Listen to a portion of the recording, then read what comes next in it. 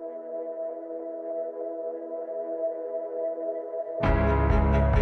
our culture, we learn through stories. But what if the stories we hear don't match the reality of life? What if the stories we hear every day that tell us how to write the narrative of our lives actually lead us to a false narrative? My name is Tim Kroll, and on this podcast, you will hear real stories. The good, the bad, and the ugly. Real people sharing the hard times, the bends in the roads along life's journey. If you're ready to join a community of other real people who are writing the narrative of their lives, then go to narrative.live and join the community. Now let's dive into today's show. Everybody, man, oh man, another story, another journey. Man, I don't even know how to express these sometimes because I get really excited because I know some of the outcomes. I know where, for example, Robert, who we're going to talk about, I know where they're at currently. I know the great things that they're doing, but we don't always get to hear behind the scenes stories. We don't always get to hear that journey that's happened and some of the beliefs that were formed. But I want to say welcome, Robert. I'm excited about this. I'm excited to hear some of this journey stuff because I was snooping. I was doing some research on your history through LinkedIn. So I know a little bit about it, but I'm interested to see how those transactions happened or how the transitions actually, how they all came about. So let's get started again like we usually do. We meet in an elevator. You got 30 seconds. Who are you, Robert? Well, Tim, I'm a father, a grandfather, a husband, and a follower of Jesus first and foremost. And so I guess for me, the legacy that I want to leave is a legacy of love and helping people see that our impact in the world, the amount of money we make is irrelevant if we don't have relationships and we haven't done something with other people that matters. And the people that matter the most to me are my family.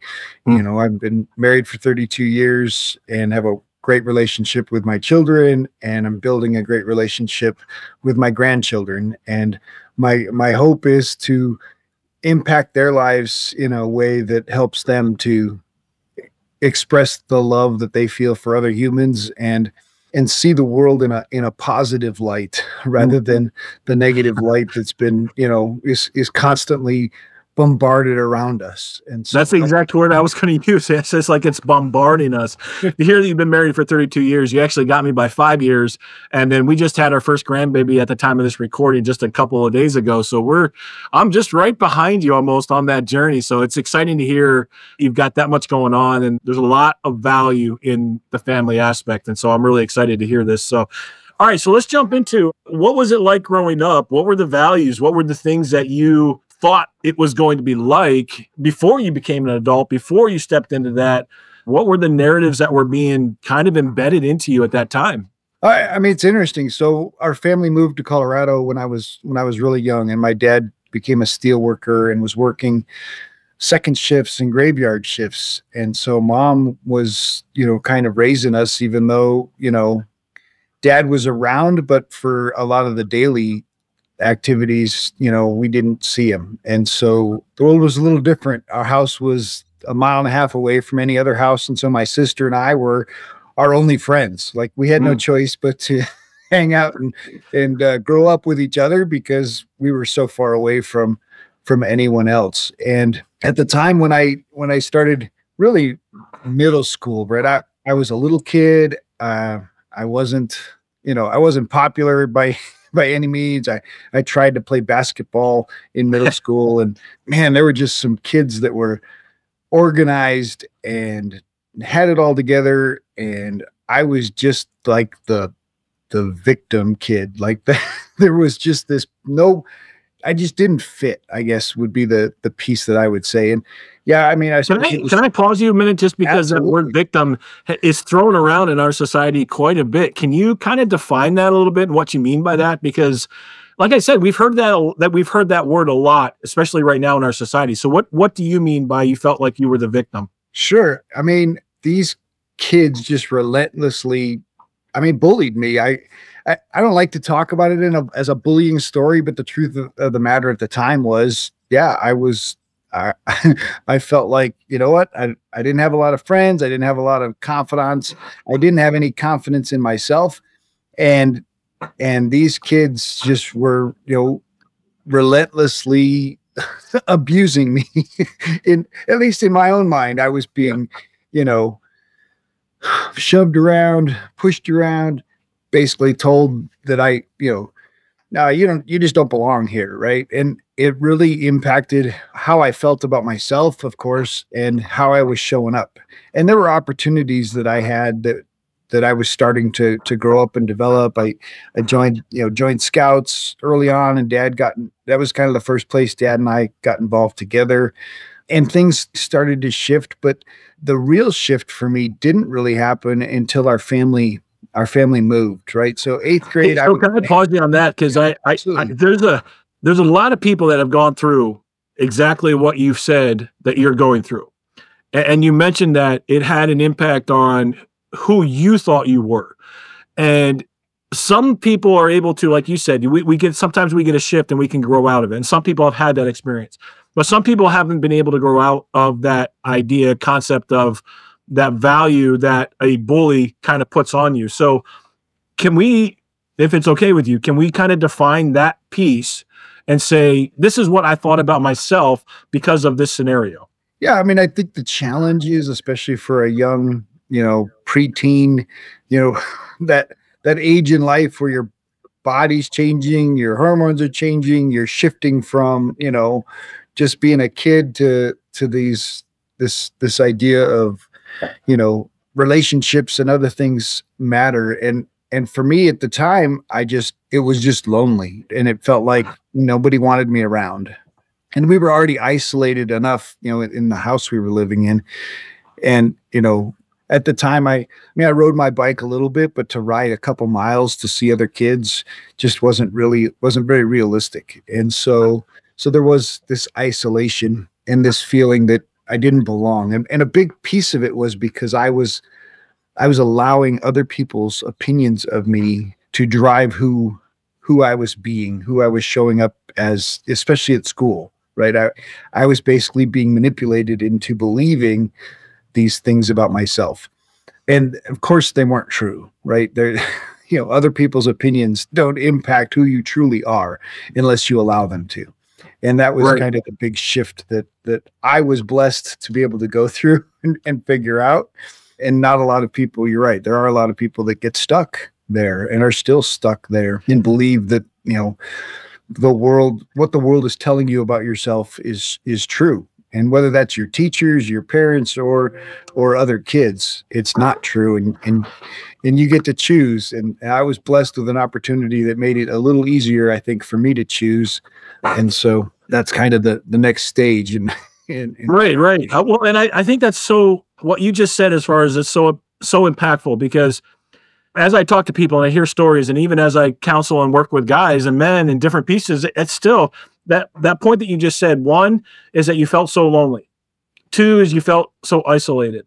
And I believe this is going to tie into what it is that you do now, because when you opened up, you said at the beginning of it is like, I want to make sure that people feel loved, and that, so the trauma that you experienced and the challenges, the bullying and all of that stuff there has really truly given rise to the passion, I think, that we're going to talk about here in the future of how do you spread the love? How do you spread that community aspect of it? So, all right, let's look at the transition, because I mean, this is, like I said, this is really, really powerful. And I know that there's a lot of guys, men, women, even kids that listen to it that have felt that loneliness, that isolation. So what was the transition? What moved you from that idea, that concept that I'm the only guy that's ever gone through this, I'm lonely, to now where you're looking at it like, I can look back and I can say I'm thankful for it? yeah, so I mean, it was obviously world events and our family events. So in 1982, but after my eighth grade year, or as my eighth grade year in school finished, my dad was laid off. The steel mill shut down, and he was out of work. So our family went from being, middle class, happy. Mom and dad had their dream home that, built on that 2 acres of land, and mom wasn't working. She was a stay-at-home mom. To we have to move 2 hours away. We moved from, one city to another to find work, and dad basically started over. So we moved from their dream home to a mobile home Mm. and really started over. But it was a chance for me to start over as well. And so up until that point in my life, I'd gone by Bobby. My family name was Bobby. And when we moved to Denver and I started at a new school, I decided, you know what? I'm going to be Robert now. Robert was my birth name. That's who I'm going to be. was really challenging for my parents to make that shift, right? Because they'd called me Bobby for a dozen years, 13 years, or whatever it was at the time. But it was interesting that when I started at this new school, I basically decided I'm going to fully engage. And my ninth grade year was my absolute best year in school ever. I got the lead role in the school drama. I was on the fifth football team, although I was still the fifth quarter part of the football team, but I felt like I belonged there. Like, even though I was part of the bench most of the time, the team still kind of embraced me. And the thing that changed even the most in the classroom was, people were asking me for help in their schoolwork, and I was needed, but it wasn't that they changed. It was that I had changed. And I was like, let's talk about that. Like, how do you think, or what, obviously you changed the name a little bit to kind of create this new identity. Was that a mask that you were wearing, or was this truly who you are? I mean, I think it really was truly who I was. And I had the opportunity to reinvent myself or show up as my true self without the impact of what other people thought. And this idea that when you walk into a room and you don't care what other people think, all of a sudden they don't put their opinions on you, right? It wasn't that the bullies weren't there at this school, but because I didn't care, I was no longer a magnet to them, right? I was no longer an easy prey. And it's interesting that, yeah, that's the only thing that really changed. But the impact that it had in my relationships with other kids and in how I was performing in school was overwhelming. I had perfect attendance in ninth grade. I didn't miss a single day of school. And I think all of those pieces just came together. And yet it was in the midst of a huge family struggle. Like, my dad had lost a lot financially and economically. We kind of went from having it all to being in this little mobile home in a mobile home park right across the street from the school, where that would be easy bully fodder, right? Like, oh, you're the loser family living in the mobile home park. And yet our family kind of elevated above that economic situation. And that wasn't a part of our identity. It just didn't matter where we lived. It mattered that we were there together and that we were, starting over together, and the future was bright, even if it felt exactly the opposite. Well, let's just kind of draw that out or explain that a little bit. Like, the impact of your parents being so involved, even when they were going through so much trauma or so much challenges. And like you said, in the world's eyes, we've got financial success and you've got it all, but you were miserable. And then you flip that. You don't have it all like the world views it, but you were the happiest and the most, I say fulfilled would be the right word for that. So what was the impact? I mean, how did your parents impact you? What were the other parts of that? I'm sure that they instilled a lot of values during that time, especially at 13, about the importance of family, because you're living it now. Yeah. And I think they were struggling through it too, right? This was new for them. They'd kind of done it once before, when just even our move to Colorado was kind of like a relaunch for them.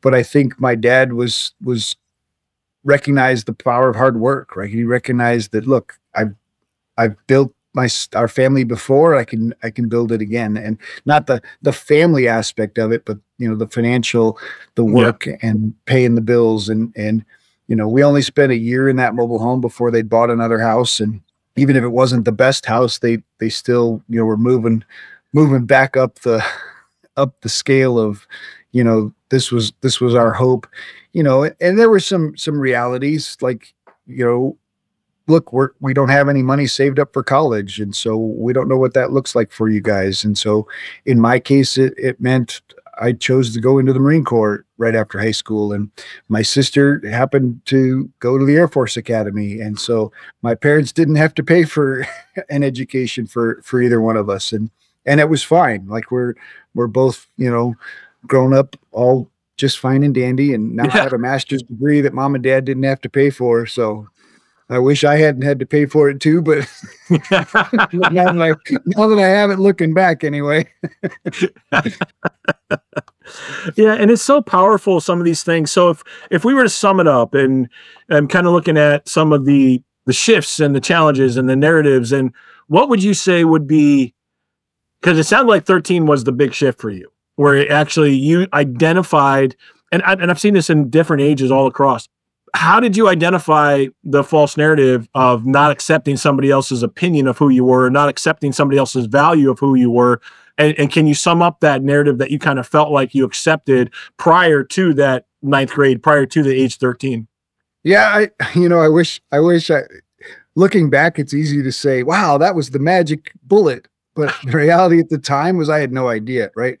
For me at that time, I think I was just sick and tired of being the little guy. And so I'd made the decision that I'm not going to care what other people think, and I'm just going to be me.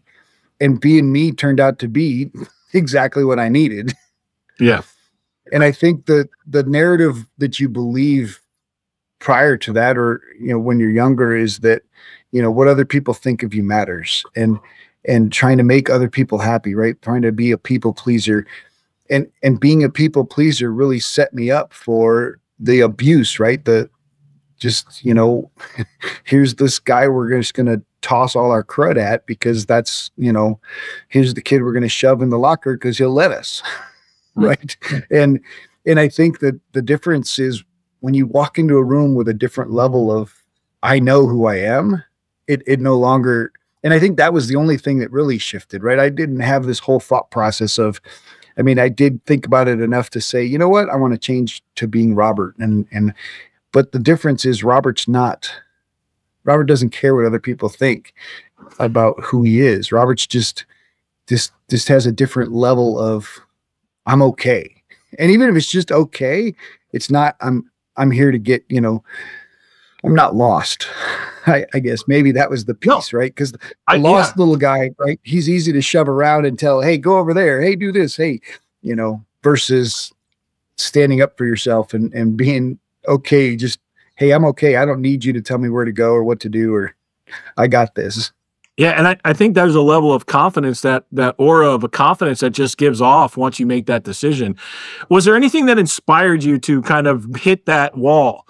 Was there an event or something that just kind of like, man, and we talk about this sometimes where we make covenants with ourselves, like I am never going to, and then we make a covenant. Sometimes they're good, sometimes they're bad, but it sounds like you kind of hit the wall on something. Yeah, well, one of those bullies, it just pushed me enough that, out on the playground, I finally decided, you know what, it's time. This kid, of course, he's huge. And I said, all right, we're just going to fight because maybe that's the only way I can stand up for myself. And it was a one-punch fight. Like, I said, let's do it. He punched me in the head and I saw those little birds and stars and I had to sit down because that was all that was going to happen. And so it was, of course, at that moment I realized, like, okay, I don't want to do that ever again. So you had to find another way to stand up and something. Yeah. But it even changed at that school. Like the minute I was willing to stand up for myself, things started to shift. And other kids saw things differently, even though I clearly lost the fight. Like it was a very short fight, but you still both get called into the principal's office and you got to explain yourself. And you know what? I was tired of being picked on. I'm tired of being shoved around and yeah, I still remember the school actually still exists. The building still exists. I was the last school year there before they condemned it and sold it to somebody, but I still can drive by that school down the highway, and the building and the gym and all those things are all still there. And the little guard shack that this little boxing match took place in front of is still sitting there. And so it's like, oh yeah. That was the time. That was the shift. That's really so let's go into what you do and how you live and how you craft your narrative today. Obviously you share some of the values that you have with the family and, with your immediate kids and then grandkids, but what would you define are your values? How would you say that you are writing the story and walking the journey of your life today? Well, so love is obviously, I think, what we were created for. And so in my relationship with the Lord, who I really restored after getting out of the Marine Corps and meeting my wife. Our family grew up. We had, we went to church. We were part of churches growing up, but I'd never understood the gospel in the way that I learned after the Marines, and that Jesus had died for me and allowed me to have this relationship with God who created me, and this whole idea of being created for something. right? And knowing that we exist for a purpose. And I think the purpose for humans really boils down to helping other humans. and and so when we narrow down entrepreneurship, it's really about solving problems and helping other people.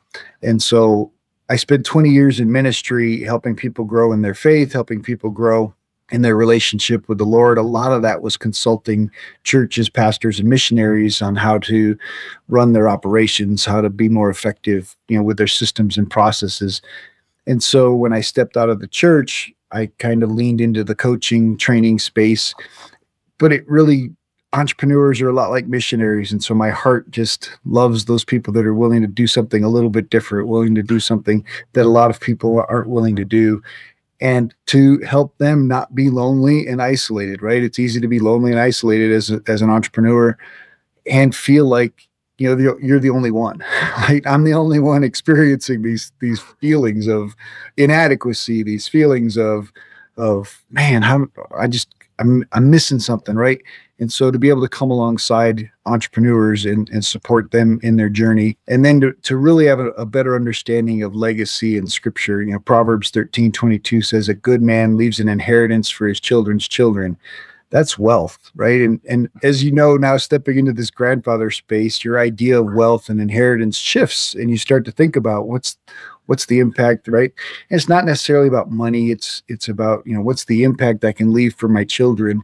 And of course, it's leave the planet a better place, leave the world a better place. But really, what is it that I can set my children up for their success in their family and in their workspace? And so thinking about that for our grandchildren, right? Of course, my wife, her plans are, trips to Disney World and taking the grandkids and travel. Like, she's picking out her car based on how many grandkids she can stuff in each of the seats. And so, yeah, we want to do those things. But really, what does it look like long term to impact your children's lives, to impact your grandchildren's lives, and set them up in a way that they can experience the same love, the same connection, and find their purpose and impact, right? To leave the world a better place in some way. So I guess that's kind of the space we're in now, and trying to help other business owners kind of do the same thing, right? Figure out what does legacy mean to you? Right. I love where you're at, because you're thinking long-term and you're thinking the extended aspect of it. Too often, entrepreneurs, especially many of those probably that you even work with, get stuck in the here and now. And they just look at what's the next thing that I have to do. So there's two questions that I'd like to ask. One is, what would you say to those that are stuck in the here and now?